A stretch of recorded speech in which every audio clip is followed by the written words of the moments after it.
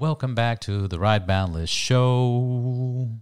On this episode, I recorded a podcast while visiting family in Florida. I sit down with my nephew, Sahid. He's a smart dude, and he was with his partner. He's the co-founder of BlockX Group, a FAU finance grad, entrepreneur, investor in crypto, motorcyclist, and passionate for teaching others about the crypto space. Along with him is his business partner, Alejandro Botero, on this episode. Alejandro is the founder of BlockX Group.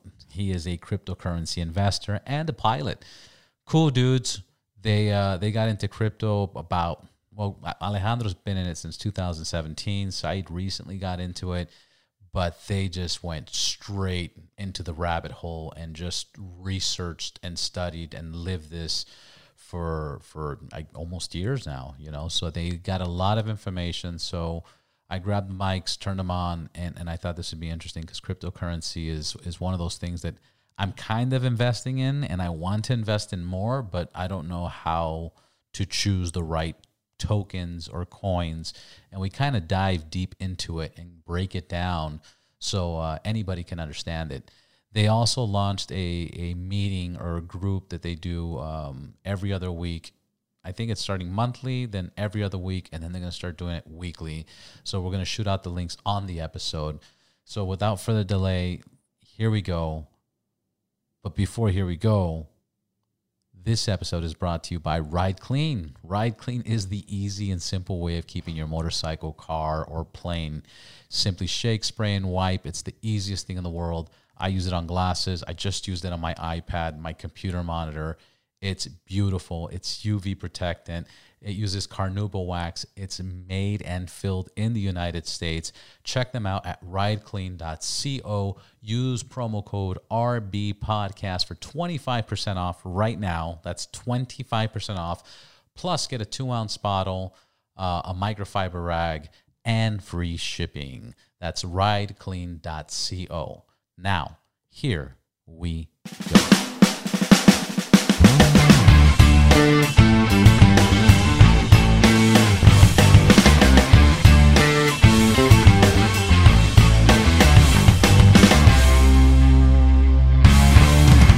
Welcome to the Ride Boundless Podcast. I am in Fort Lauderdale with Alejandro and Sahid. How you gentlemen doing? We're doing great. Thanks for having us. Yeah, this place excited to be here. Thank you, man. I'm excited you guys are here. We're going to get into some good stuff. Florida's fucking crazy, man. Yeah, especially with the drivers. The drivers are a different crazy compared to like California has crazy drivers, but this is like a different crazy. Like the humidity has everyone angry. The humidity, but you know what? It's like a vacation town, random weirdness. We went through a parking lot, and there's just a guy standing in the middle of the parking lot looking at his phone, just kind of, and he's in front of us. So we're like, move, and he just doesn't care, and he's just like, I'm on vacation. It's like everybody has a vacation mentality here, but then everybody's rushing to get to places. It's weird, and there's not a lot of cars. See, LA has a lot of crazy drivers because we have a lot of cars and we have a lot of traffic, and it's just everywhere. Here, you'll have open roads, and then randomly you'll just have little sections of traffic. You turn on one street, there's like traffic for like 1 mile, and then you break free, and then you go into another section, there's just traffic. It's just random. I don't know if that makes sense. It does. I mean, with us down here, like, you don't really realize how bad we are until you go and travel and go somewhere else. So like when I travel, I go to Chicago, New York, California, I see how bad things are down here compared to other places. So I see it when I travel. And then when people come down here, they're like, yo, like, what is going on here? This is crazy. That's like the one thing a lot of people say is like that. So the closer you are to the mic. Yeah. That's the one thing that people always have to say when they come down here is like one of the first things is like the fucking traffic. Like it's disgusting how people drive down here. It's insane. I mean, do you think it's because of all the immigration? Because Florida's like a different country. You got everything in here. You got everything except for people that speak English. Like there's people that don't speak English here. I remember I was in Miami. I went to a shoe store and I was like, "Yo, how much are these prices?" The guy was like, "No hablo inglés." I was like, "What?" Like, Yeah, there's parts of Miami where it's just like there's no one there that speaks English. Oh, It's- yeah. You feel like you're in, Cuba or Colombia or something like that. No one speaks English. If you go to Hialeah, you'll see you go down a straight road where it's nothing but businesses in Spanish. The signs are all in Spanish. You see nothing in English. Like you really feel like you're in an entirely different country out there. that's fucking Hialeah. insane. I mean, either within Florida too, you see a lot of differences. Like when you go up to like Ocala, Orlando, and then Jacksonville, you see a difference within just the state alone. Like the people down here, and you start migrating to different parts of Florida, and it is completely different. The people, the way especially people when you live. go north, it's like a whole different, like hillbillies and Yeah. alligator fighters and people. That's what I missing love teeth about and down shit. here, though. That diversity. A lot of people say that, they like. But isn't the whole United States based off diversity? I mean, it The really main is. cities, the main Exactly, the main cities. But I think also just that down here, it's just such a. I mean, like New York too. It's just like I guess you can say like a clusterfuck of like just all these different cultures. But I feel like it's just even more different down here, because there's just also a different vibe down here. Like people are generally more happy, and like you said, people have like that vacation vibe. So, But isn't that poisonous to a certain extent? Because sometimes when you live like in a vacation town, you kind of like fall into like doing nothing. You just want to like, fuck it, let's just go to the beach every I morning. get that.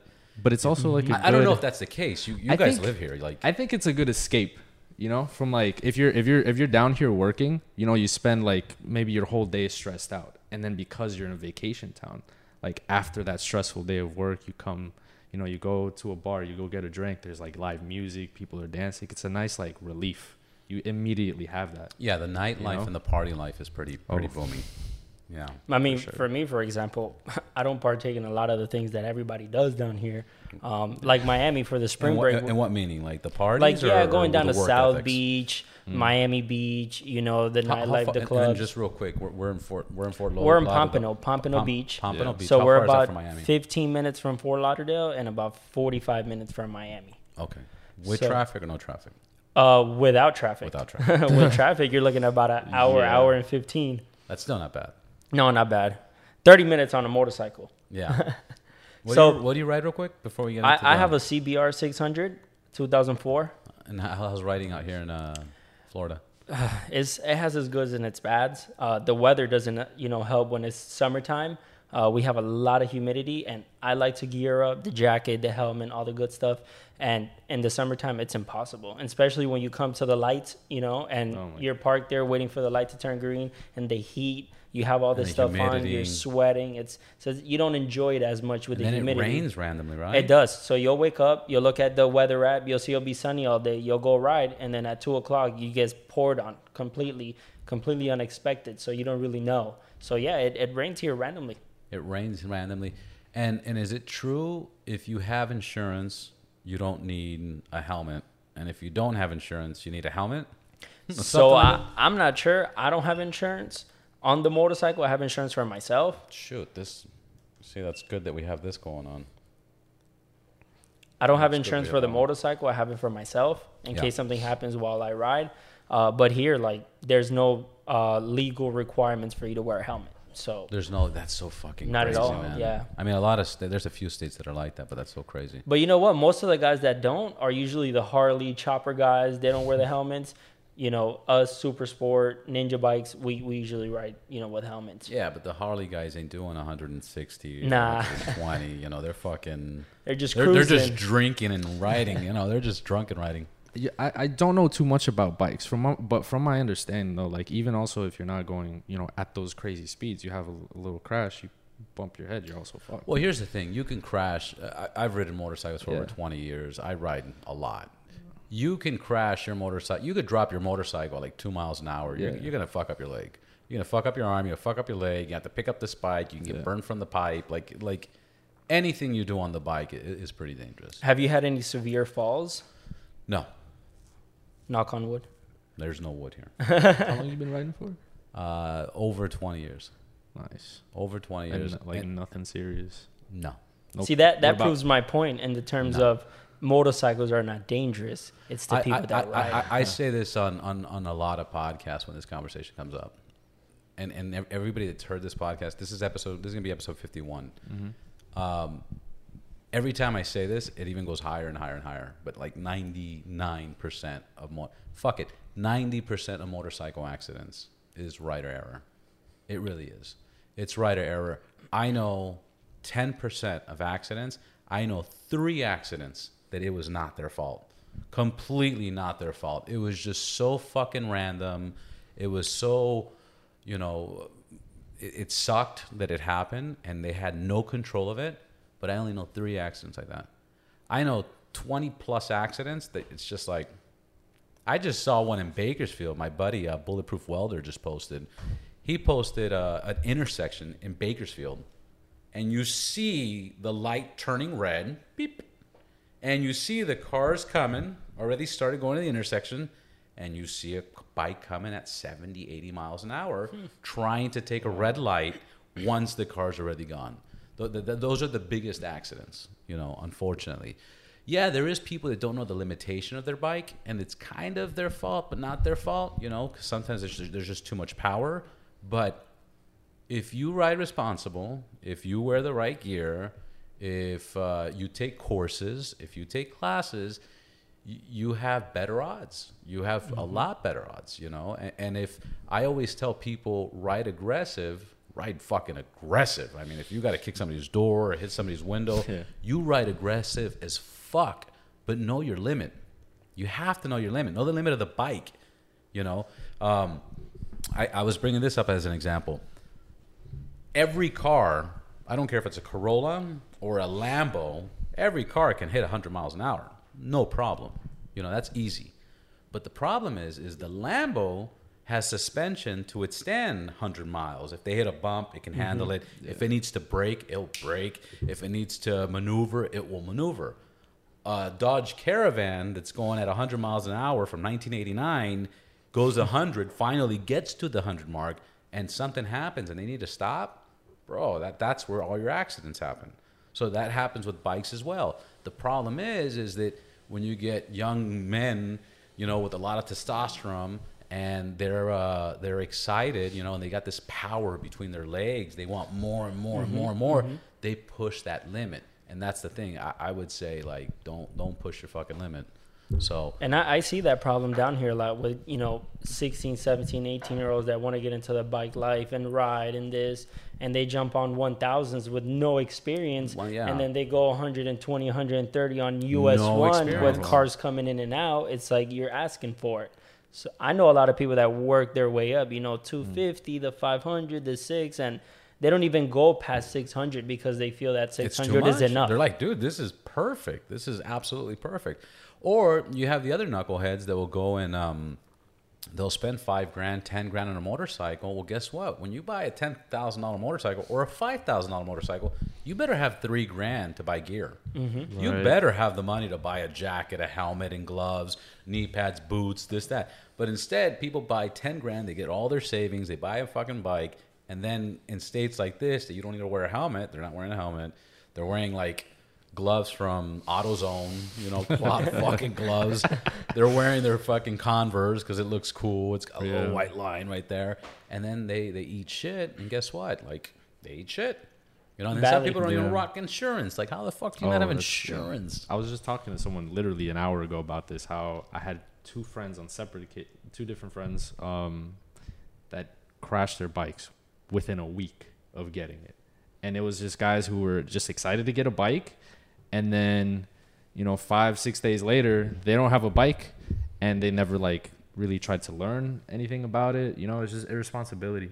And what you were just saying about like, buying that $10,000 bike literally happened to one of my friends. Yeah, it happens all the time. And then insurance is it's not a stupid thing, but people have stupid luck where you'll have insurance for 10 years and nothing happens, and then you get a renewal. That one fucking month you miss it, what happens? You get in a fucking accident. And that shit always happens, But that's the stuff. You see, when I was younger, one of my first jobs was I was a lifeguard. And the main thing that I learned about being a lifeguard, it wasn't to save lives. That's the worst case scenario, is to save a life. And I saved 3 people. I saved 2 girls and 1 adult, 2 kids and 1 adult. But it was more prevention. You know, the reason the lifeguard's saying, hey, you know, rip currents, get out. Swim back and forth up and down the pool before you go back there. Hey, because you're trying to prevent that. Hey, don't run, not because you're gonna fall, but you might fall. You know, and that's a liability. So it really stuck in there that it's like prevention. And the only way you can prevent is like experience or I started off with dirt bikes. Experience, dirt bikes, in the dirt a lot. I did eat shit a few times in the dirt, just never on the street. Yeah, same here. I started with dirt bikes myself. You know, which is important, but like, fucking take the courses. You know, it's an investment. You want to have fun, you have to invest. You're not going to go skydiving without fucking classes. You're not going to go skydiving without doing a couple tandem jumps and then taking like a 6-week course. And you need the basics, but people don't do that. They just want to jump on the bike and they want to live that 1 down, 5 up life. And but I'm here visiting family, and then I'm also here for my listeners. How would you guys introduce yourselves, and what do you do out here? I'm Alejandro. I've worked with Sahid a few years ago. Is how we met. We used to do valet together. Nice, driving some nice cars out there. And right now I'm gonna ask questions about that, but let's go. I gotta ask questions. That's the fun part. So right now I'm actually going to school doing aviation. Nice. So I'm a pilot. Oh, that's so awesome. Like all that safety stuff that you were just talking about relays perfectly into like how we do things, because the prevention is absolutely like always the thing, So yeah, that's what I'm doing right now. Working on getting my commercial license so I can start, flying. And I've also been heavily into crypto for a few years. Just to get the listeners ready, we're going to talk a lot of crypto. Sahid and I fell out of touch for a while, but crypto is really what brought us back together. It started. That's true. That's true. That's awesome. Yeah, I want to hear that story. It's really cool. It's like that's really like one of my biggest focuses right now, apart from school, and aviation. And aviation, yeah, exactly. And then let me get Sahid to introduce himself, and then we'll get into this crypto talk. All right. Well, my name's Sahid Abdala.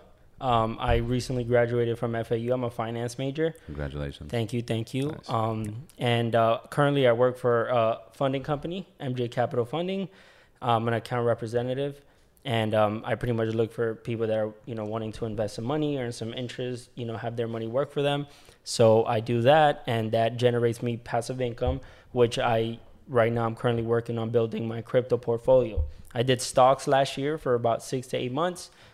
Humbly speaking, it went very well, great returns, took a break, and then I got into crypto, kind of went down the rabbit hole, and now I'm just building my portfolio. And then I got back in touch with Alejandro because of that, because of the interest, found out that, he was really into it, and he had a lot of experience because he's been into the space for like 3-4 years.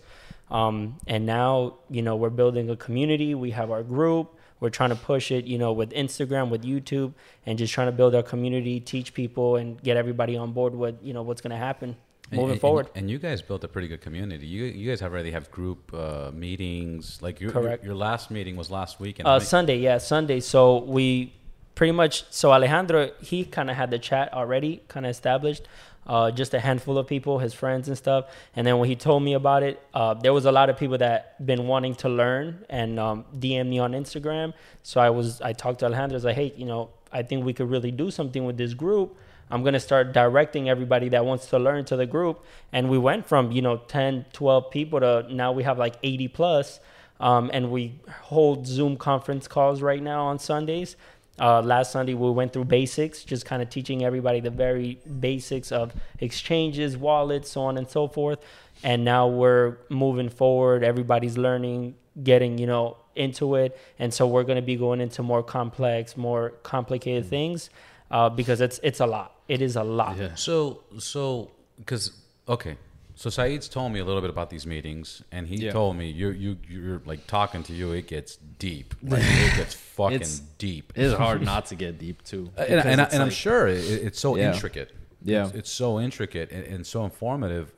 What are you guys going to break down levels of how you guys are going to start doing meetings? Like, is there going to be like, all right, this weekend it's what is cryptocurrency? Yeah, that's next weekend is going to be where to invest in crypto, right. or And let's just be clear. You guys are not financial advisors. No, not at all. You guys are not telling people what to do. Everything you're saying is just based off personal knowledge, and it's just you guys are referencing whatever you're going to reference. Yeah. So you do this at your own risk, motherfuckers. Exactly. At your own risk. But exactly. let's get into it. What is crypto? What do you know about it? What's happening? How would you start off? Crypto it's very easy to understand. It's really just like traditional money. It's just digital. And that's the most basic form of it. Then it starts branching off into other things. There's thousands of different cryptocurrencies. A lot of people just know Bitcoin, maybe they know Ethereum, but there's really thousands of different cryptocurrencies, and they all have like their different uses. And now they know Doge. And everybody knows Doge, you know? Who's Doge? And Doge is Elon Musk's brand? No. Doge, my nemesis. Yeah, that one fucked everybody in the community. Oh yeah, everybody that's been following crypto. Like I was in it in 2017. Doge really fucking broke our heart, bro. Yeah. So that's essentially why we even started this group, is to kind of direct people into the right investments, because Doge, not having wasn't legitimate I telling you purpose. when you visited? I was telling you Doge is some bullshit. Wasn't I telling you that? Yeah. You were. Yeah. I mean, you could see it. Yeah, it's bullshit. But it's amazing the power of influence. Oh yeah, it's just the power of memes. That's what Doge is really. It's like why it's just the hype. It's so overhyped. It's the same thing you see with like AMC, the AMC hype, and the GameStop hype. So it's stuff that you got to be very careful with, and that's something that like we're constantly trying to tell people in our group. Lead them the right way. Of course, they do their own research. I always promote that as well, because you can't just take people's word for it. And we're not telling people go buy this and that. It's just telling them like what exists out there and like what they can put their money into. That's more secure than really putting your money into something like Dogecoin, which is just like going to the casino. No, it's supposed. Can you tell me what? Okay, everybody knows Dogecoin. Right. Everybody knows you're supposed to look at a market cap, right? Yeah. You look at a coin or a token, which you can tell me the difference. But you look at a market cap, and usually like Bitcoin is what, like 21 million or 21 billion.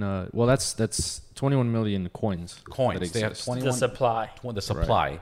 So you want to look at something that has not a lot of supply, right. and the problem that we believe, based on the information that I think we all agree on, is the problem with Doge is there's unlimited amounts of it. So there's no real tangible value.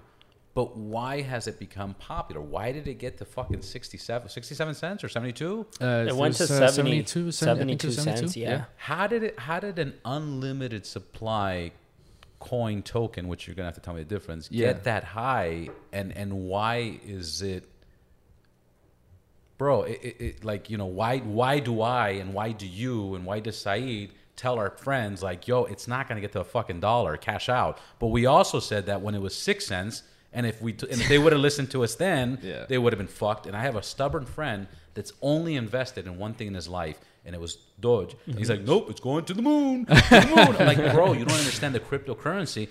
And when it went to 13 cents, I'm like, bro, it's not going to go to 20. And when it got to 20, he's just like, ha, you're stupid, Robert. How much money have you made on cryptocurrency? And it went all the way to 70 plus cents.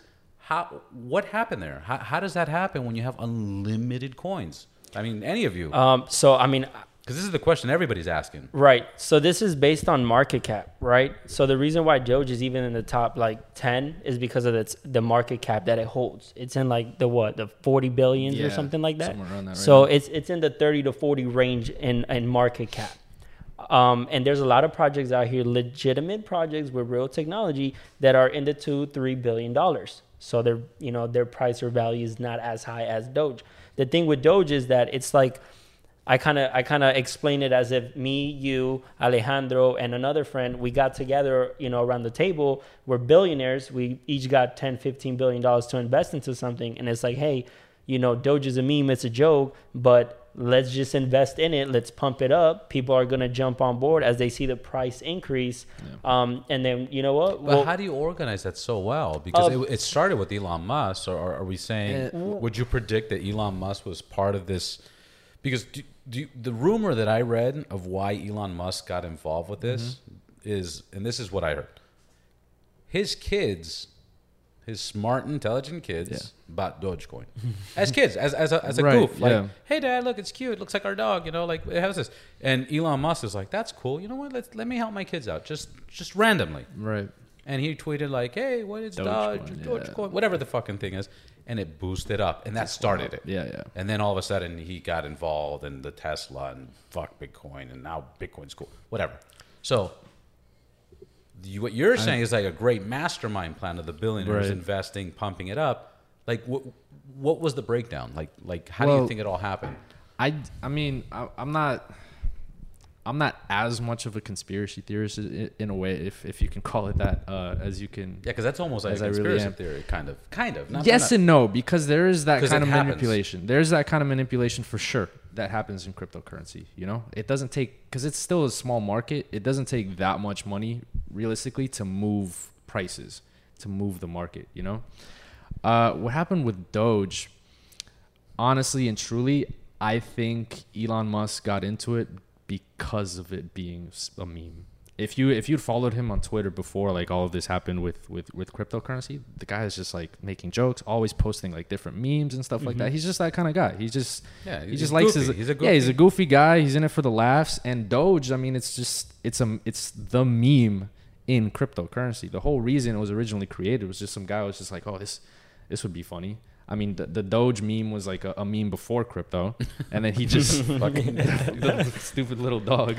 No, and I'll give you an update. So today, actually, it's funny that we're talking about this today. He actually tweeted about Shiba today. I didn't know about that. So he tweeted about Shiba today. Yes. Okay, and it pumped the price up. Really? Oh, really? So he's starting to see that he has everybody's checking their phones right now that's listening to this. What?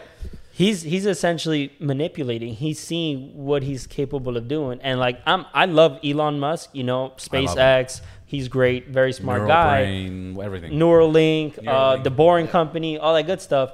But us as the crypto community, we don't like him. Oh, cool. And the reason being is because he has this power of manipulating and making people do things misleading. Yeah, misleading. And it's not good. It's not good for it, because what I see happening is people follow this guy. They invest their money into something, and 2-3 weeks or let's say a month go by, the project goes to zero, goes to shit. People lose their money, and now they have this bad taste in their mouth with crypto. They leave, and they never really found the time to do the right research. And that's why we emphasize do your own research and due diligence. Don't just go by what somebody tells you, what you see on Twitter, because something just went up 200% in price. It doesn't really mean that it's a legitimate longevity project that's going to be here around forever. It's like a buddy of ours, the Jamark. Mm-hmm. He's a buddy of us. We started talking to him about little crypto, and he mentioned to us that the way he basically does things, like he heard about another cryptocurrency called SafeMoon, which I completely advise anybody. He has SafeMoon. Be careful what you say. I advise anybody who's touching that to get away from it. Podcast, man, just turn off his mic. I'll kick you off the podcast. What? What is your problem with SafeMoon? I mean, so I've been in crypto since 2017, late 2017. So am I. And so anywhere between late 2017 to the beginning of 2018 I was a complete novice. I didn't know anything. I was just throwing my money at the wall. Yeah. Especially like with all the hype, you see how much money is being made and you get excited and you just throw your money at the wall and hope something sticks. So that's basically what I was doing at that time. Right. And you know, that's what a lot of people do, is they just throw their money at the wall and they see something hyped up and they hope to make some money off of it. And sure, you can make money off of I think SafeMoon to be a scam. You can make money off of a scam. It's not an improbability. But you know, when it's already hyped up, I feel like it's too late. And so my problem with SafeMoon is that because I've been in crypto for several years, I've seen the rise and fall of many different projects, many projects that look legitimate, and a lot of scams as well. It just, like I always say this, about, you know, any scam. If it looks like a scam, it smells like a scam, it has to be a scam. What I see with SafeMoon is, and like you can almost say the same thing about Doge, but Doge has an entirely different story to it, and we can get into that later. But SafeMoon, it just kind of popped out of nowhere. They had an aggressive marketing campaign. Mm-hmm. They were paying people on Twitter, like celebrities or just big names in crypto, to promote their token. And, you know, you suddenly see the price start spiking and spiking and spiking, going crazy, right? Since we're talking about market cap, one of the things that goes hand in hand with market cap is the supply. And when I see a supply, like SafeMoon is in the trillions, I think. I think it's past trillions. Yeah. It's whatever the next category is. It's absolutely something insane. And if you compare that to Bitcoin is 21 million, you know, nowhere near that. But if you compare it to Doge, that's also, it's infinite. But the thing about SafeMoon is like, and the thing about retail investors is they see something, they don't know about market cap. They look at a price and they think, oh, this looks ridiculously cheap. Yeah. And if it goes to $1, I'm going to become a millionaire. You know, so... Well, the people that I talk to, it's if it goes to a penny. Yeah. If it goes to half a penny. But it's like, I'm talking about, you know, it being in the ninth decimal place, going to a penny is insane. Yeah. So that's essentially what I was telling you, that goes hand in hand with the market cap. So I don't know, for example, for Shiba to go to a cent or $1, it has to be in the trillions and trillions of dollars for that to happen. And the crypto market cap right now is at 1.34 when I checked this morning. So the fact that people assume or think that that's a possibility, it's kind of wrong when you actually do the math. Yeah. When you actually do the math, for it to go to a certain price, it just needs... I don't want to defend one thing, and I just want to be clear. Yeah. In my mentality, there's different investors, okay? There is a shitcoin investment where it's like, it's a lottery. Yeah. Like, fuck it. I'm going to spend, I'll buy, for my birthday, I'll buy $100 worth of scratchers. Yeah. Usually I break even, whatever. Or sometimes I'll lose it. Then there's I go to the casino, and there I have more of a little strategy. And then there's I have stocks. Yeah. I'm a strong believer. I was preaching to him about Crow. I'm a big fan of Crow. I love Crow. I think I was one of the first people. I got in when it was very cheap to get the cards and stuff. Yeah. And I love Crow. But SafeMoon is one of those, fuck it. There's thousands of shitty ones. Yeah. This one's the most popular. If it gets to blah blah blah, I'll cash out. Like that's just I'm not saying everybody should get in there. I'm saying if you have $500 to $1,000 that you don't care if you lose, put it there. If you want to invest a little bit longer, then go with something like with Crow, or go with something that, you know, you could stake or invest, or you can pull a loan out, or whatever the case is. My question for you guys would be, and we kind of went over this yesterday, is what kind of due diligence do you guys recommend? How would you recommend somebody to buy a coin and know it's the right one? What kind of research? What are the steps? So, I mean, the biggest similarity between the way Sahid and I do our investing is that we're just straight up value investors. We look at projects that have long-term potential, like they're building something serious. I know, like, he talks about Algorand all the time. Yes, sir. Algorand. Yeah. So we got to get Silvio on the podcast. He's the creator of Algorand. We got to get him on. Oh, we'll get him on. After he hears this, we'll get him on. I mean, so yeah, so we just look at like projects that have a lot of long-term potential, and I mean, SafeMoon backed up by a lot of companies. Exactly. We look at tokenomics, so you know, longevity. What's tokenomics? It's a token economics. Mm-hmm. Is what it stands for. Token economics. So what is this? Means a magazine. It's essentially just like a website. No, it's just token economics is just the way that the economics of a token works. So like I was saying earlier, there are thousands of different cryptocurrencies, and a lot of them are set up in very different ways. The tokenomics of Bitcoin, just as an example, is very simple. It's a lot like gold. There's a limited supply, 21 million. There will never be more, right? And it's slowly mined by the miners. And now, when it's mined by the miners, I just learned this. The way it's not being mined and created out of air. It's what's it doing? It's every transaction. It's verifying. How do you mine? Because that's another thing that fucks me up. So what miners do is they're essentially the backbone of the whole network. They help all the transactions become confirmed, and as a result of them, helping the network run, because that's really what they're doing, and they're storing all the information from the blockchain, because you have to have all of the transaction history, just like banks do, all the transaction history, all the data they're storing, and then helping confirm all the transactions and get the entire network running. As a reward, they get Bitcoin. They also get a little cut of transaction fees, because every time you send a Bitcoin, or same with a lot of cryptos, there's a transaction fee, and that's also part of the tokenomics, is the transaction fees, how much crypto the miners get. So that's basically what they're doing. And then the way they get Bitcoin is it's a little more complicated. You have to use a computer, and the computer has to have a certain amount of computing power, and it tries to solve a kind of mathematical equation, algorithms. Right? And then once you match up and you get the right number, then you get that Bitcoin, and you also get some of those transaction fees. And then that's essentially how Bitcoin is mined. That's awesome, because I thought mining was you're gonna set up a computer and it's mining out of air.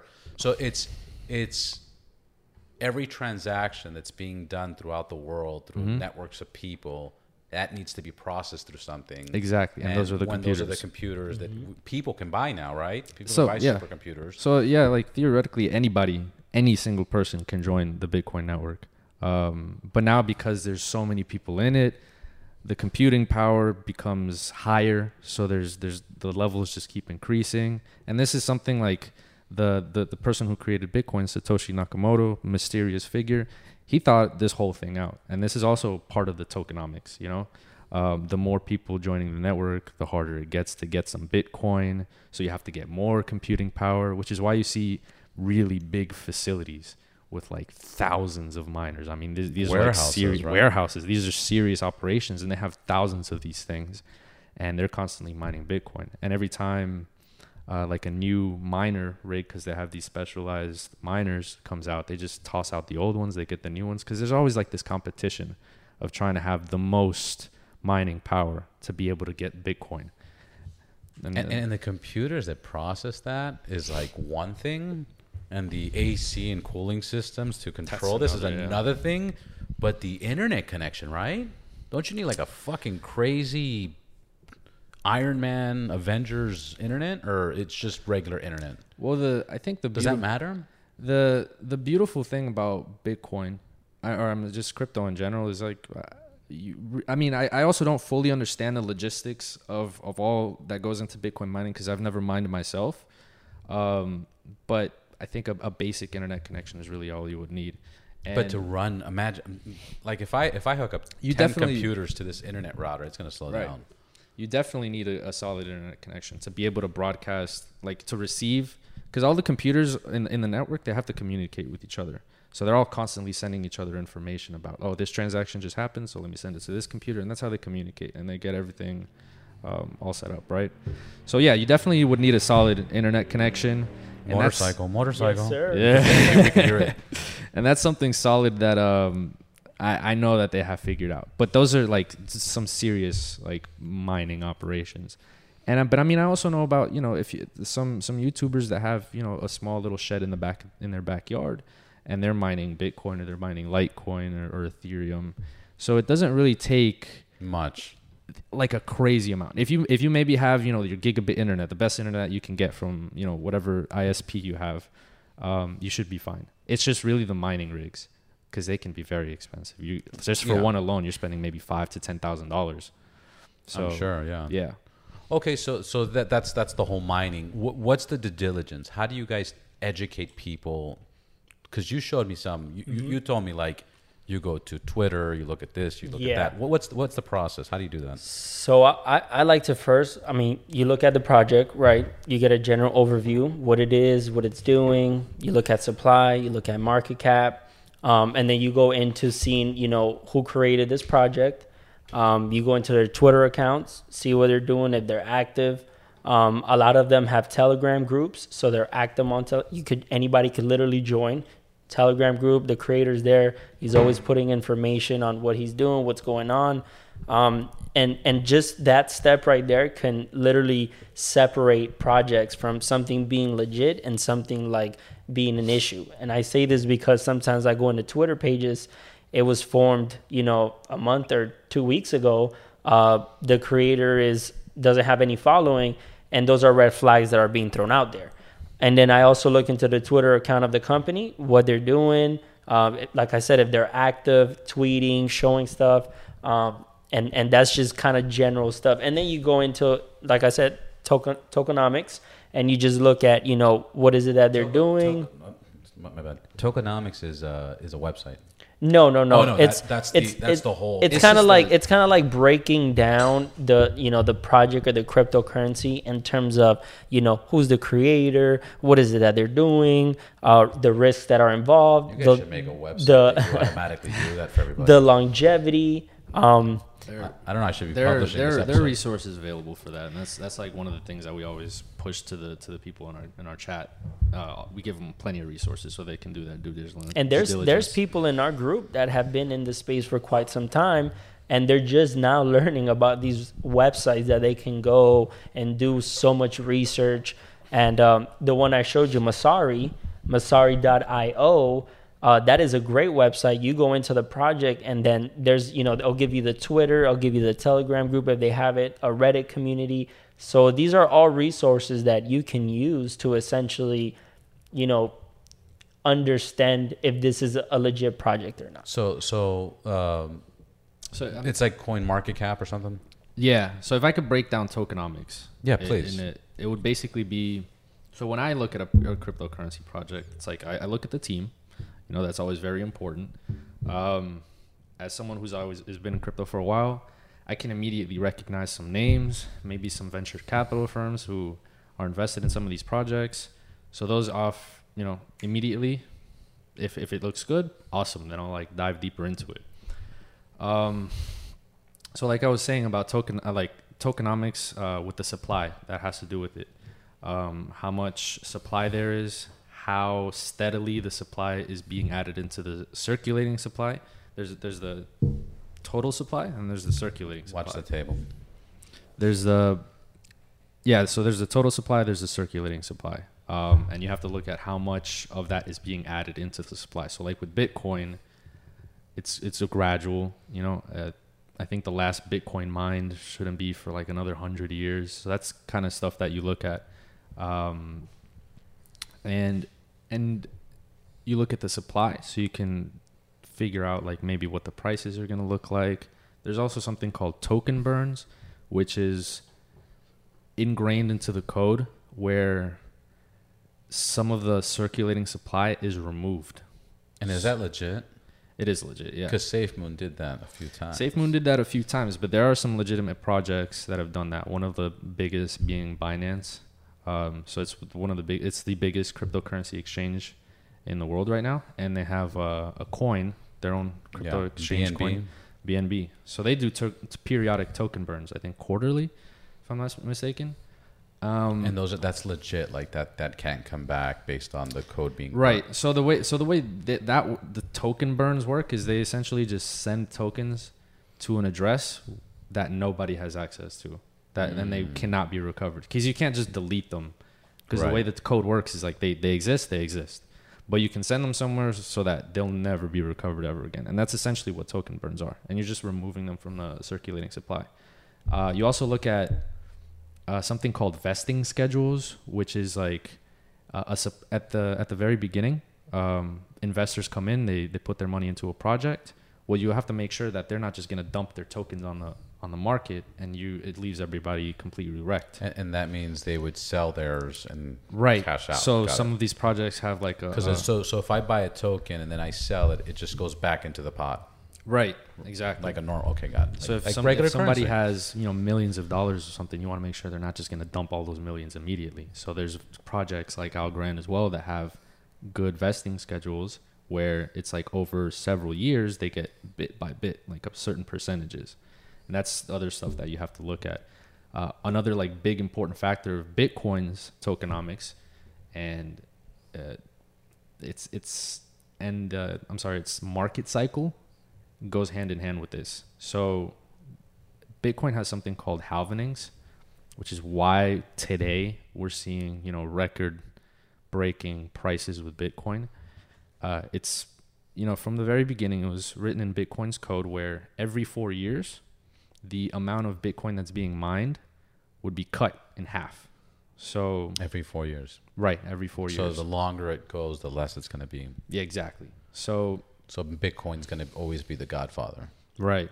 That's essentially what everybody believes. There's also talk about maybe Ethereum overpowering Bitcoin, and something happening like called the flippening, where it'll flip Bitcoin and become the biggest. But I think Bitcoin absolutely is always going to be here to stay. Is there and a lot of this I know the answer, but I just just for the listeners, is there what's the difference between Bitcoin and Ethereum? Mm-hmm.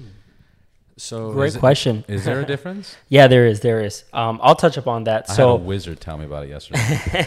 So the difference between it is the blockchains, right? What's a blockchain? So a blockchain is a network where everything runs on. So the blockchain is where everybody's computers has access. Right. Correct. It's running the network. That's really what the network is. So that's what the blockchain is. Yeah. So the blockchain is a network. It's a network. Blockchain. It's a network that validates transactions. Very simply put, if you want to think of actual blocks and then a chain linking each single block, it's every single block just has all the transaction history. And then once that block is filled up, it goes into the next block. And then they all just link together. And it just becomes this chain of all the transaction history. It becomes like this big block chain. Blockchain, exactly. So you can always go back to 2009 when Bitcoin was first created, and you can look at the first transactions. And this is why it's so secure. So when I get my grandfather, older people are like, oh, how can it be safe? And it's because of that, because the network is now worldwide. It's running on so many computers, and for you to literally tamper with it, you would have to hack every single computer in the network at the same time around the entire world. Well, more than 50% of it, yeah. More than 50%. So which is impossible. Is impossible. So that's why it's so safe. So then let's go back to the differences between, Bitcoin and Ethereum.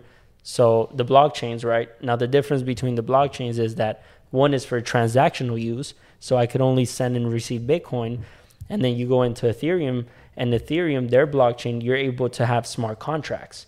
And with smart contracts, you're able to build decentralized applications on it, such as Uniswap, which is a decentralized exchange where you go and buy coins and tokens. And there's PancakeSwap. PancakeSwap, but that's built. That's built on the Binance Smart Chain. Right. That's different. That's built. Oh, that's built. Okay. All right. So then, okay. So Bitcoin is a blockchain. It's a blockchain for transactions. Ethereum is for building apps. A blockchain for building apps. So then there's two categories basically. There's transactional coins or tokens, and then there's app. So Binance is what? Binance. So another app. Well, Binance Smart Chain is another blockchain. It was created by Binance. So it's Bitcoin's competitor, kind of. You could call it Ethereum's competitor, because a Bitcoin and Ethereum, you can't even call them competitors, because Bitcoin is, the OG, and it's simply just transactional. But you could do business with Ethereum and Binance without Bitcoin, right? Right. Okay. They're just. I'm just trying to figure out categories to So for example, Algorand. Algorand is its own blockchain. Okay. So it's unique. So would you say these blockchains are like banks? Or what would you compare it to? I'm just trying to get the categories. If we could break this down. So what we're looking at, we're in the very elementary stages of blockchain and cryptocurrencies. So right now, that's where we're we think of them as separate. But the idea is to move into a future where you won't be able to tell the difference. You won't be able to tell that maybe you're sending a coin to another person, and you don't realize that you're interacting from one blockchain to another, because currently you have to go through different steps and ladders and tunnels to be able to interact between different blockchains, because they're written in different forms of code. They can't really talk to each other. So eventually, like the internet, everything is just code. But now, us using applications and the internet, you can't really tell what's going on in the background. So At all, yeah. exactly, you don't know what's happening. So hopefully within the next 10 years, we'll see blockchain being used universally, and you won't be able to tell the difference between you using Binance Smart Chain or maybe using Ethereum, and then we could promote Chainlink, because essentially Chainlink is going to be solving that problem of having all of them interact with one another. Right. So, what Chainlink? I think that's Cosmos. Okay, right, that's Cosmos. Yeah, Cosmos. But Chainlink also wants to interact certain. Right. So so there's a cryptocurrency called Cosmos, which essentially wants to do that, become like the internet of blockchains, so that you won't ever be able to tell the difference between you using one or a different blockchain. Everything just kind of connected universal. together. Right. So you're not even ever have to worry about, oh, I'm going to have to use like this wallet for this particular blockchain, or you're just going to have like one thing, and it's just going to interact with everything together. That's interesting. Yeah. That's the basic idea of it. So right now, yeah, there's all these differences, and there's Bitcoin and there's Ethereum and Binance Smart Chain, and everybody thinks like they're competitors and everything, but the real future of cryptocurrency and blockchain is just everything is just one thing. It's just seamless. Would you say it's like credit card brands? You have credit cards, but then you have an American Express, you have a Visa, you have a MasterCard. It's all the same shit. They're all credit cards. Right. But is that kind of... That's exactly the way I think about all the different blockchains. When people talk about them competing with each other, it's just Visa versus it's the same shit, guys. It's the same thing. I mean, someone, everybody talks about a new crypto or blockchain that comes out, and they're calling it the Ethereum killer. But realistically, I don't think that's ever going to happen. Ethereum's not going to die. It's just all of these things are going to work together, and then maybe some companies or organizations are going to pick one for their particular purpose, and maybe another, just like Visa and MasterCard. But they're all still gonna, exist. Work the same. And even with real currency, paper money, it won't just disappear out of thin air. It'd still be circulating. Right. You'll still have people. It kind of. I mean, the way that I describe it to people, especially in 2017, people are like, "What the fuck is cryptocurrency?" And I'm like, "Look, it's the future. It's digital currency. Period." Back in the days, we used to, trade spices versus gold versus my cow's milk versus, chicken eggs. We used to do trade. Then came precious metals. And it's like, hey, I'll give you this if you give me that, and rubies and stuff like that. Then later on, somebody was like, hey, I made this paper. Give me your gold, and I'll give you this paper. And people are like, fuck that. I'm not giving you my fucking gold for paper. It's a promissory note, because that's all the U.S. currency is, or any currency. It's a promissory note. And there's a lot of different currencies throughout the world, right? Then in the, I want to say 60s, 70s, they were like, hey, give me your paper, and we'll give you a plastic card. And we'll hold your money. And people are like, what the fuck are you saying? And now it's like, give me your plastic information and account number, and we'll give you a digital currency that you control. And people are now kind of like, what? So it is wild, but it's just the trend, and that's just what's going to happen. It's really the future, right? Yeah. What are the benefits? We talk about the decentralized. What are the benefits of cryptocurrency versus a credit card or cash or this, that? Because Biden's printing all this money. Yeah. So what's happening? So the way I mean, as an investment vehicle, the way I look at it is just a protection against inflation. And that's one of the big reasons you're seeing a lot of big names like Shark Tank, Mark Cuban. Kevin O'Leary. Yeah, Mark Cuban, Kevin O'Leary. He accepted Dogecoin for his what is it, football team, baseball team? I think so. Yeah, Rockets. You're seeing them move into. I don't watch sports. I don't care.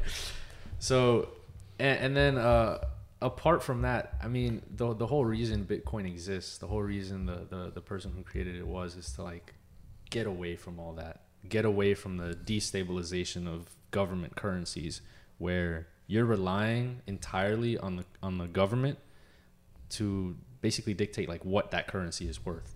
Because in around the 60s and 70s is when we moved away from the gold standard. So you wouldn't be able to go and use your paper bill to redeem actual gold. Now it just became hope. That's really what. And what it's just a promise now. Yeah, that's like what every dollar. Just so people know, every dollar spent was backed up by something, by gold. But now it's $1 is just backed up by $1. Yeah, I guess like it's really it's just backed up by the government promise of it having that current value. Exactly. And in other countries, you don't even know. Like in Colombia, what's $1 right now? It's like 5 billion pesos. Like what is it? It's about right now about 3,750 pesos That's for $1. I was in Armenia and it was like 6,500 drums and stuff. Like that's insane. But it fluctuates, and you gotta like daily, like what. And that's what's concerning. And this is what I talked to my grandparents and my family over there about, is that it's so expensive for them to come over here with their peso because they're buying dollars, while we're seeing the dollar just lose value as time goes by. So what's going to happen to their money when they go to convert to the dollar, but the dollar is nothing? It's essentially lost its value. And also to add on top, like on Bitcoin and crypto, is that it essentially gives us control. We're shifting the control from the government controlling the bank accounts, your money, what you do, how you do it, to you having full control and deciding what you want to do. If you want to deposit it into this wallet, if you want to go stake it and earn interest. It's amazing because, I mean, anytime you travel, they ask you how much money are you traveling with? How much cash do you have? Like, what the fuck? And like, why would I even answer that? And then if they see it, you're fucked. Yeah. You're fucked. And this, you can carry millions, if not billions of, Bitcoin. And take it everywhere. Anywhere you want. And also the ease of the transactions that we're going to be doing globally. Like, for example, like... Can you get robbed?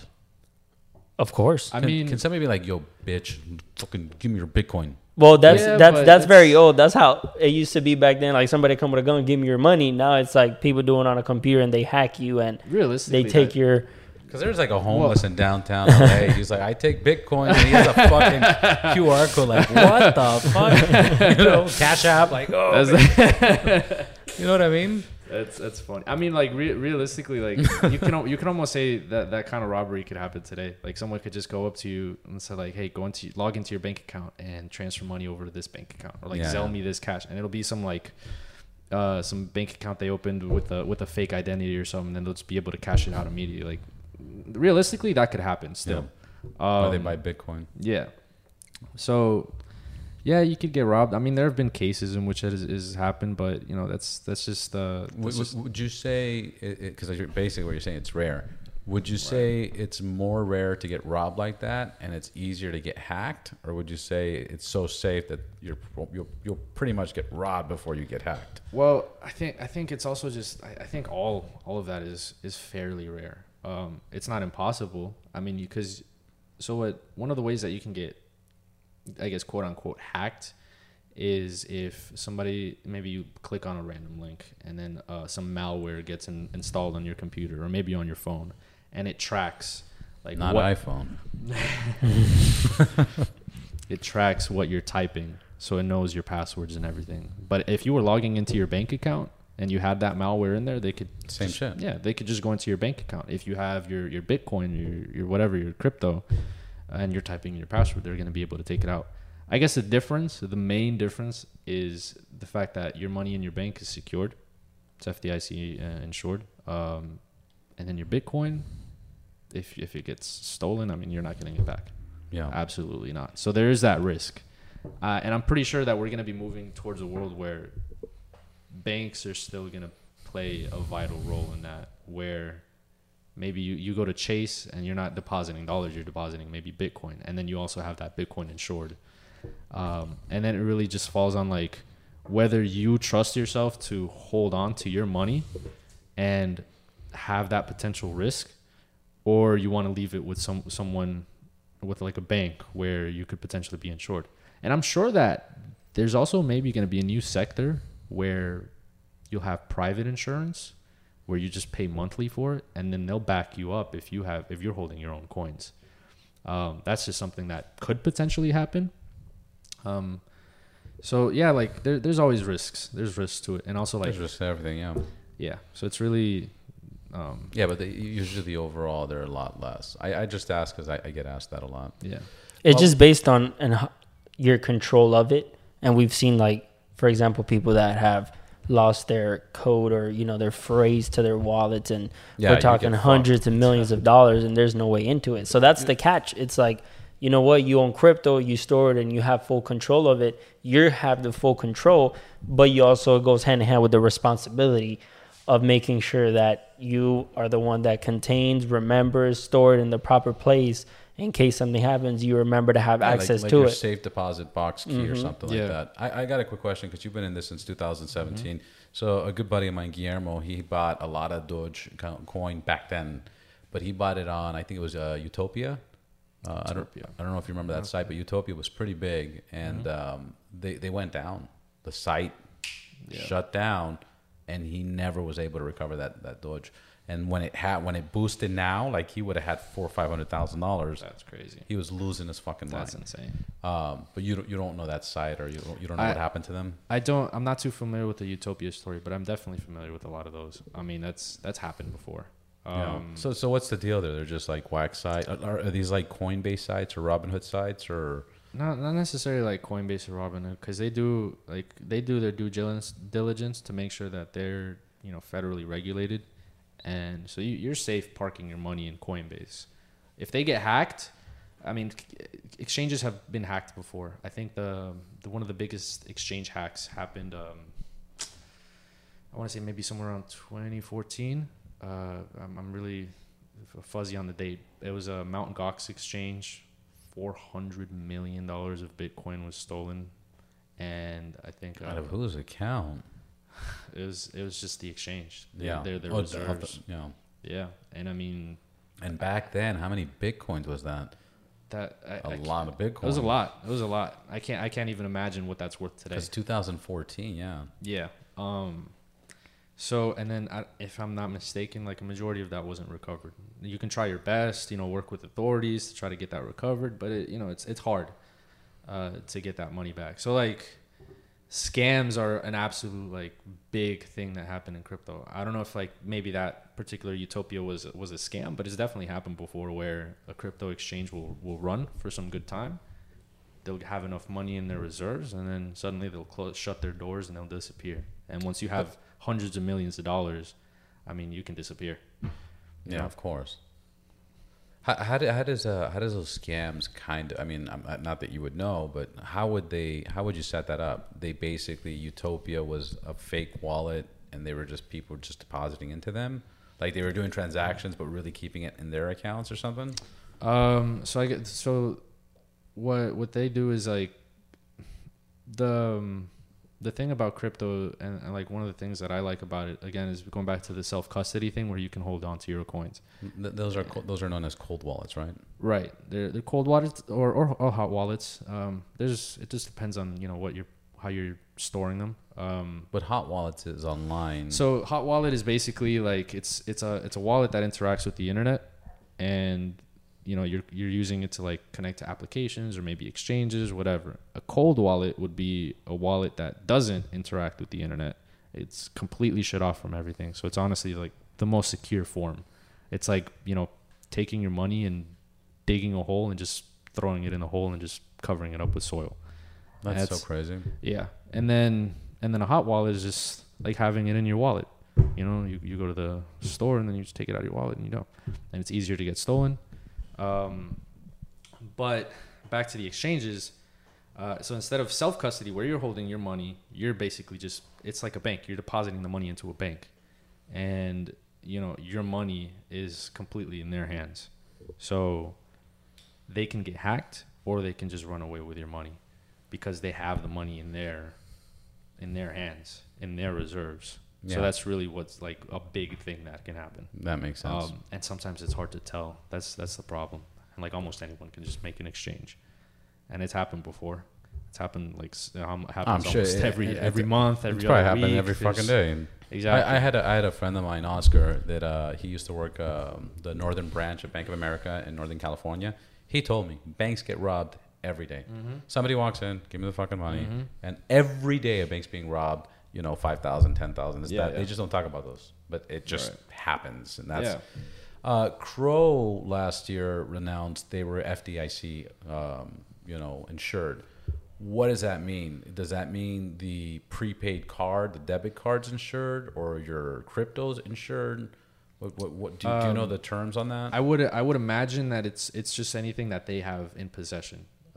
So crypto, or if it goes with the card, you also have that money in the account, right? I think you're a little more familiar. But with you have it separate. separate. You have it separate. So you have your crypto, you have your earn, you have your card, and it's all in the app, but it's all separate. So that's why I was just thinking about the FDIC. Does it? But it is all still in the app. Like they're still holding on to. I would say it just safeguards your amount of money you have in there, whether it's in crypto, whether it's in your card. I think it's just, if anything goes wrong, they're just insuring whatever money you had on there. Which is amazing, because is there any other exchange that is FDIC? I think a good amount of them in the U.S. are. Coinbase is, I think. Oh, Coinbase is too? Yeah, for sure. I mean, Coinbase has been around since, I think, 2012. Yeah, no. I know they've been around forever, but Yeah. I've never saw an FDIC approved. I know they're launching a new debit card or a new card themselves. But that's essentially centralization. And Fuckers. that's kind of Defeats what the purpose. we're defeats the purpose. So it's gonna happen. Like, it's gonna be where these exchanges turn into the banks, and there's FDIC, insured and all this good stuff. But that's essentially centralization, and we're trying to shift away from that. We want the control of what we own, and then if you want to be on a centralized exchange, you're kind of going against that. So it's just how much you trust the banks. I mean, just the other day, I had a friend whose bank account got closed. And now he's having to deal with thousands of dollars, that he doesn't have access to right now. So if you want to never have to deal with anything like that, you can hold on to your own money. And one of the really beautiful things I think about crypto, it's empowering people to just not have to rely on the traditional financial system, where if you go to a bank, you would need good credit to be approved for a loan if you want to open a business. With crypto, you could go on a decentralized application, like a website, where you'll just be able to get a loan out without any credit history or anything. And because of the way it works through the technology and the code and the smart contracts, it's all secured. Through something called staking, you can also earn passive income, and you earn interest on whatever cryptocurrencies you hold. You can do it on a riskier asset like a Bitcoin, where it's just volatile, goes up and down, or you can earn interest on USDC or USDT, right, which are just dollar pegged digital currencies, and those rewards go anywhere from 5%, 10% to the riskier ones like 100% a year. So it's and then anybody has access to it. As long as you have a phone and an internet connection, you have access to it. Yeah. One of the big projects right now, Cardano, is working with a few different governments in Africa to be able to just kind of bring that technology to their people, so that the millions of people who don't have access to a bank account will not have access to these financial tools, to also be able to earn some passive income or just have a bank account. This is that announcement they did for South America. Wasn't there like a cryptocurrency that's trying to make crypto more accessible for people in South America, and they're predicting on getting more people involved in this world economy of cryptocurrency? There's quite a few different projects on that. So like El Salvador, for example, they adopted it as a legal tender. And like the process is going on now. I just saw a video of a guy going to the grocery store buying some bread and milk, and he literally scanned the QR code of the girl that was working there, sent Bitcoin, paid, and he went out of his way. So like now the adoption and the real use case is happening. And then you have other countries in South America adopting it as well. And that's part of the evolution and adoption. And as more adoption we have, the price is only going to go higher. Yeah, and the value is only going to increase. What's your guys' opinion on Crow? I mean, Crow has the debit card, has the cashback rewards, has the earn, has an amazing app, has low exchange fees, has everything. It's dropping. Why would Crow not do as good as Doge? It's just adoption. It's not as adopted as maybe it should be. for example, like my girlfriend's friend that works for Bloomberg in New York, he didn't know what the Crow, card was when he saw it on Instagram. So it's just adoption. And I think there's only like 10 million users, if I'm not mistaken. And I'm sure like Crow, like Crypto.com's exchange, it's like ranked between 50 and 100. So it's up there. So it's just adoption. As more adoption comes and as more people stake their money with Crow, obviously the value is only going to increase. And I mean, I love Crow because of the card use and all that good stuff that like right now the Spotify reimbursement, Netflix reimbursement, the Amazon reimbursement. So but that's like essentially it offers so much. I think it offers more than anything. That's where I have like my big thing. It's right now, but like that's kind of just railing people in to use the platform. And it's like banks, banks compete with one another with rates, with what they offer, with the rewards you get when you sign up and you open an account. That's kind of essentially what's happening. But what I see long term is, for example, like right now it's great because you could top off your card with a crypto and go use it. But now when crypto is accepted anywhere and everywhere and you can just, scan a QR code and send it, then the card is not really going to be needed. You get what I'm saying? So I think... Yeah, but you could put it on your Apple Pay and still tap your phone without doing that either. Apple, there's rumors of them, getting into the crypto game as well. Yeah. Yeah, but there's rumors of them making a card. I mean, they're who cares? They're going to do everything anyways. Oh yeah, absolutely. Do you think it's just gonna get to just 5 coins or 10 coins in 20 years from now? I don't think so. There's still gonna be a lot of projects here, and that's what I go back to. Like right now, there's like 10,000 plus cryptocurrencies, and it's like companies. You have companies that are starting off, they're trying to solve a problem. Maybe they don't solve it, and then down the road they just disappear. Or for example, we have projects. Think about like Blockbuster. They were good at what they were doing in their time. And then here came Netflix, Hulu, and pretty much, Blockbuster, took them out. So that's kind of what's going to happen. You're going to have a project with better security, low fees. It's going to be way better. And this one's not going to be able to keep up because of maybe the creator, wasn't just good enough or the company didn't have the right backing and they just disappear. So that's essentially goes into a strategy of the investment into crypto. Like think about the first 10, the first 20, the top 20. What, are they really going to be here long term? Like Doge's in the top, 5, 10? Fucking crazy. Yeah. And is it really going to be here in 10 years? That's the question. So it all depends on what type of investor you are. That's what I say. It's like depends on if you're here for the short term, long term, if you're trying to make quick cash, daily trade. But there's a misconception that you're gonna come in here, you're gonna put a $5,000 into something, you're gonna wake up the next day and you're a millionaire, and that is not gonna happen. And people have this misconception coming into crypto. It's happened, but it can happen. It's not. The chances of it happening are very slow. Yeah. Yeah, because like I said, a buddy of mine, he put $3,500 in December in Doge, and when it went to like 70 something, he was sitting on 500, 600,000. Yeah, that's insane. It's fucking insane. And he cashed out 3 times. I was like, what the fuck?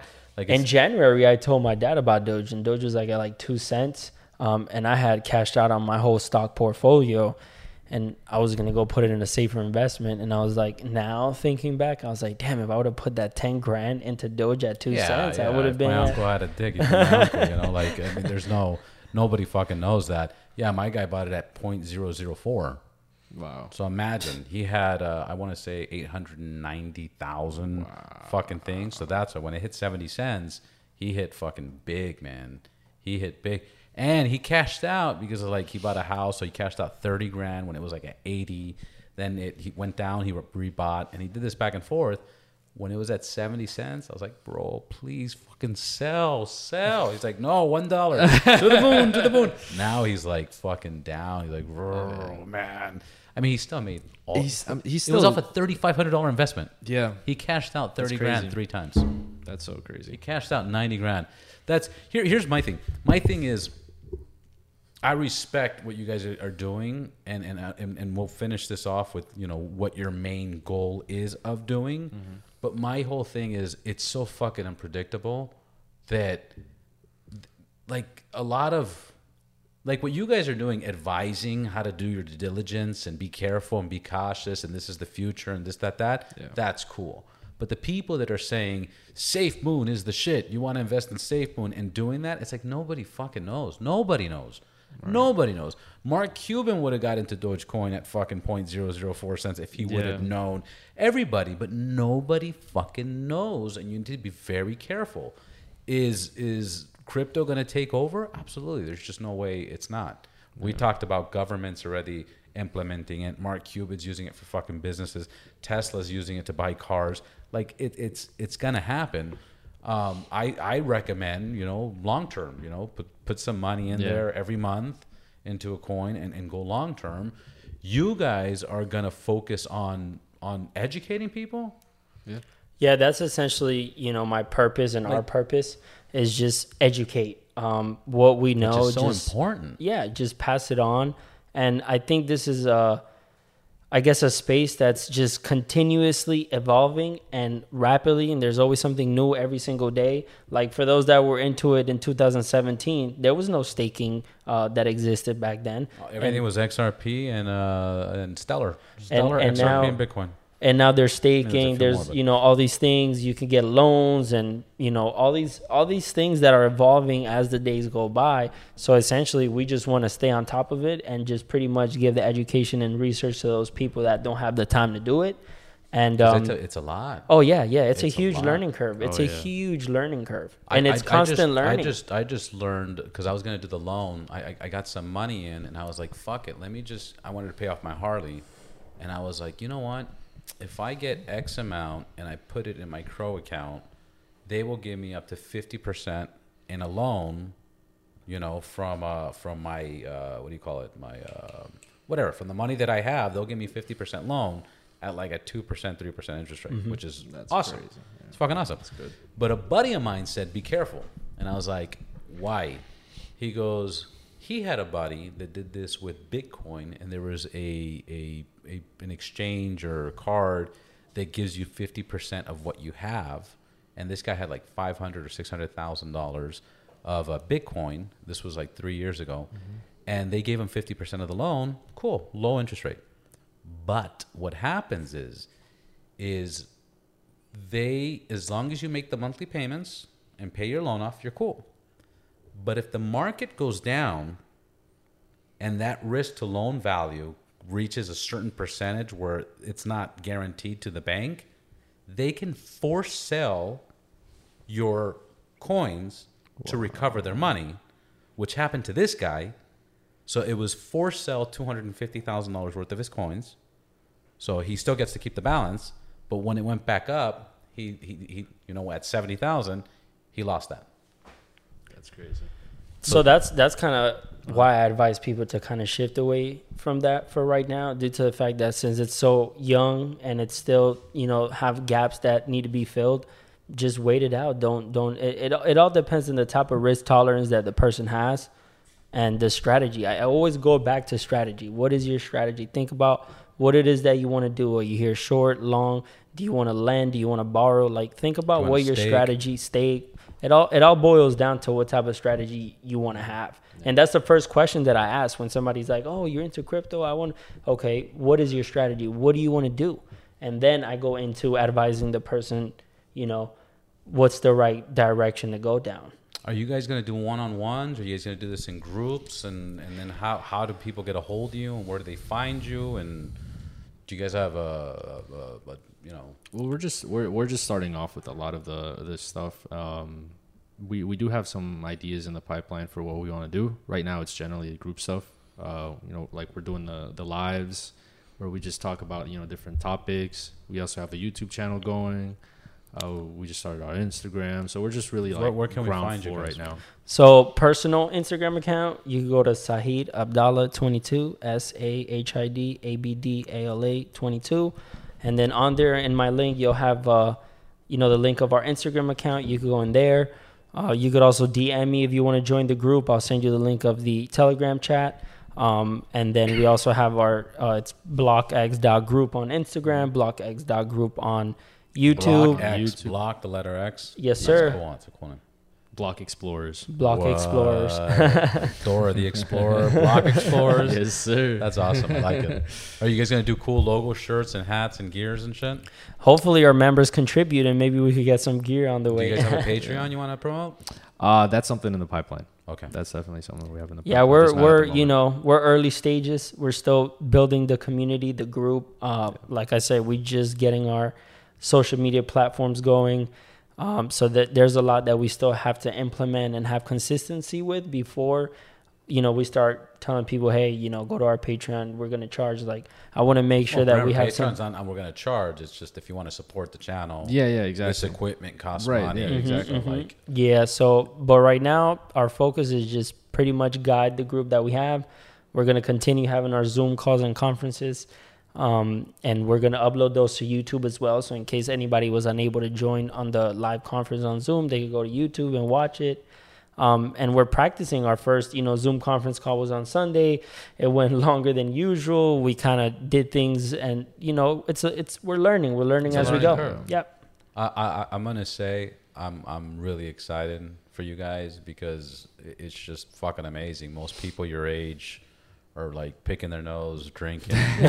They don't give a fuck. And this is such a hot. Anything in the digital space is so fucking hot. Yeah, absolutely. That I see a lot of potential, and I know you guys are gonna kick ass. And I want to be the first person to interview you guys when you have your $1 million, on your yacht. No, and also we want to thank I mean you. it. I mean it. We So- want to thank you for giving us the 100%. platform, reaching out to course, a man. different community, and essentially the It's more not a people. different community. It's the same community. It's it's Motorcycle everybody. community, Yeah. so we're tapping into that, and honestly, as more people understand, as more people adopt, Yeah. as the adoption rate goes up, the value is only going to increase. It's really for anyone. It's you for know? anyone, yeah. And essentially, anyone. it's going to be like the internet, like you didn't understand it at first, you didn't want to adapt to it, and now you have no choice but to use it. And that's what's going to happen with crypto. Right now, you may not understand, you may not know what to do or how to do it, but in 10 years, you're not going to have a choice but to go and pay somewhere with cryptocurrency. Yeah. Okay, one more thing I want to try. Just so we have it recorded. Predictions. What do you predict? What do you predict? 5 to 10. Predict. What do you guys Yeah, predict? yeah. Huh?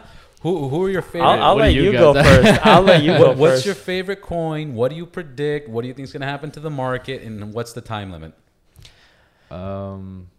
So, well, I just want to plug myself real quick because I didn't have a, Yeah. chance there. But it was if More anyone wants to importantly- follow me on Instagram, it's xbt.ale, A-L-E. So anyway, price predictions. So Bitcoin always has its cycles, and from the past to now, where we are right now, historically, it is just the bottom, and it's really, I personally feel like it's only up from here. So if I were to predict Bitcoin going anywhere, at the very minimum, it's gonna hit 100,000 by the end of the year. And I'm also not typically someone for predictions. But I truly believe that Bitcoin is going to hit 100,000 by the end of the year. What's it at right now? And 33, Okay. something like that, yeah. What's the date? June 6.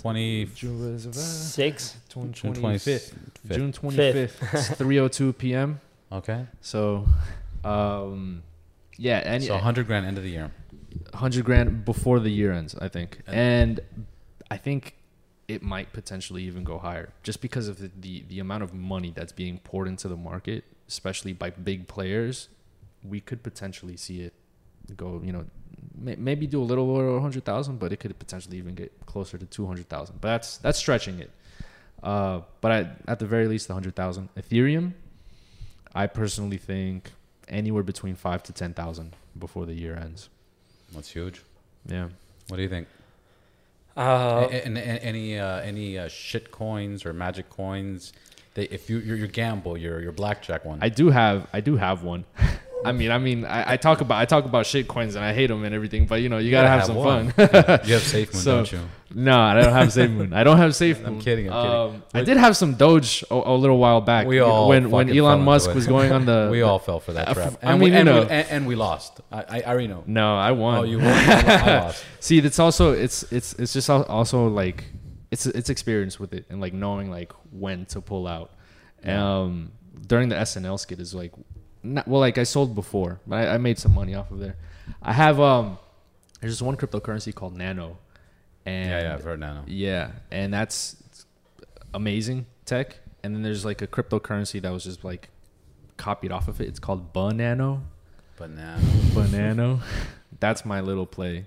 Banana. My little meme play. That's your little Shiba to Yeah, Doge. like $100 in there or something. Just see where it goes. Nice. Saeed? All right. Well, Predictions? well, Bitcoin, obviously, I definitely see it hitting 100,000 by the end of the year. That's for sure. We're still on track. 100,000. We're still on track. I always say Bitcoin's has increased 200% in the last 10 years. We're still on track to hit 100,000 by the end of the year. And I think a lot of people focus on the micro perspective of it. They see how it went from 64 to 34, but they forget about the increase that it has over the year. So I definitely see it hitting 100,000 conservatively. And then I have to say Algorand price prediction. Love the project. It's only at about $2 billion market cap. If we can move to $10-15 billion, which is not hard to do considering this project, I could see Algorand, going to $10-15, and it's currently at like 80 something cents. And it's stakeable. So you buy $1,000, it's staked, you're earning passive income, and then you're also, going to see the price move up and appreciate as more adoption. And also because I see it firsthand here in Miami, the project being adopted by the mayor and so many great things going on with the project. So that helps also. Mayor? Yeah. Oh, I yeah. know. That guy's a big Bitcoin nut. I heard. Also, shout out to American Airlines Arena for changing their name to FTX. I think that was huge. FTX is an exchange run by Sam Bankman-Fried, one of a crazy trader. So they're doing big things.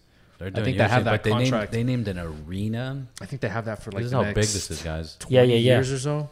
They have that name. That's And crazy. and also, like I That's said, wild. it's all adoption, and like we're seeing it firsthand. Club 11, biggest club, in the world. Everybody knows it. They accept Bitcoin as a form of payment. They just built a massive, beautiful hotel and residence.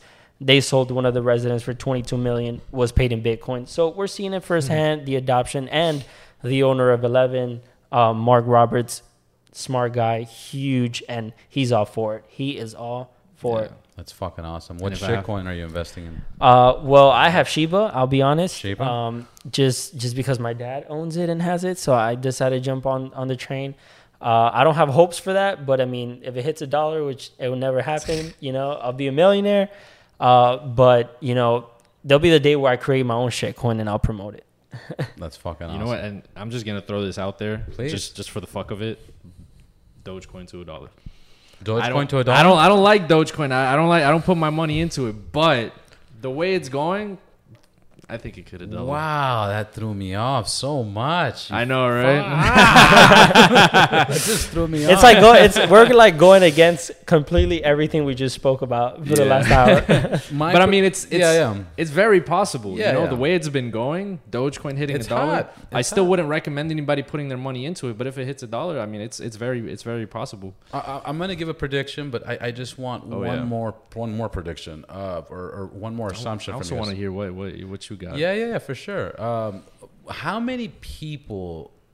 We're just guessing, but how many people do you think are investing in crypto right now, percentage-wise? Would you say it's 1%, 2%, 5%? And let me give you a fun fact: United States only represents 3% of the world's population. Right. So, how many people do you think are adopting crypto as of right now? That's a hard figure to get because I actually haven't. Yeah, but just your guess. I mean, in the U.S. alone, I think it's somewhere somewhere between 20 and 30% of Americans are throwing their money into crypto. That's if interesting. I'm not mistaken. That's high. So going off of that population we have compared to the rest of the world, and like also like different countries. I mean, I would have to say for the entire world, I mean, I'd have to say maybe somewhere between like 20, like around 20%. 20% of the world. United States is 3% of the world. It's 3% of the world. United States is 3% of the world. So that means thinking- if 20% of the United States I'm has it, that's like 0.0. And that's involved in any kind of cryptocurrency, because I mean I'm also thinking about countries like in Venezuela. Well, 20% definitely a little bit of an overshot, but Yeah. you know, in Venezuela, for example, they're having like huge adoption because their currency isn't worth anything. Yeah. And you're also looking at China, where the Chinese government themselves are trying to work are working on, or I think they already have it out, a digital yuan, which is their currency. So I imagine that in some way, shape, or form, a good majority of people in like a lot of countries are involving themselves in crypto. Yeah, But it's a hard number to I know to it's come wild. together. Yeah. I know it's wild. Percentage. Just throw out a number. I'm not gonna say percentage, but I will read a fact, and is that Bitcoin has the same users as the internet did in 1997, which is 130 million users. Right. Fuck. But we didn't have that many people. But that's a good fact. Yeah. That's a good fact. I predict Bitcoin by the end of the year is probably going to go. It's going to stay around 60, 70,000. Mm-hmm. And the reason for that, I think, trends repeat. And I think this is a boost up like in 2017, but then 2017 crashed. I think we boosted up, but I think it's going to come back down, and it's going to be higher than obviously 2017. Right. It's much better, but I don't think, I know everybody was predicting 100,000 end of the year, but I think if it was my guess, I think we'll stay solid between 60 and 70, and it will grow over That's time. bearish, man. Yeah, I'm That's sorry to bearish. say that, and That's unfortunately, bearish, and that's doubling what it's at right now. and that's double what it is right now, exactly. Yeah. And then I like SafeMoon. I like what they're doing. That's my shit coin to like, fuck it, SafeMoon. And Crow, just the card benefits. The 3% cash back. They're paying my Netflix. They're paying my Spotify. They're paying my Amazon. Like it's just a no-brainer. That's cool. Like, so those are my things. Solid one for sure. All right. I also want to give a shout out to Ride Clean. What's that? I'm a user. It's great. I clean my bike and my car with. I'm just waiting for them to accept Bitcoin so I can buy some more. I'll talk to the owner. Maybe we'll start taking my Thank you guys. I appreciate this. Thank you Thank for you having for having on. us, man. This is Yeah. awesome. This is great. This is huge for us. This is huge. Yeah. We love talking Sure. about this, so this is great. Yeah, It's and been great. I look forward to seeing your guys' YouTube channel and make yeah. sure you do it, man. The consistency. For sure. This is, and again, I'm excited. This is episode 51 for me, so it's a big deal. It's been a long journey. Wow. Thank you guys. Thank you. Thank you. This has been awesome.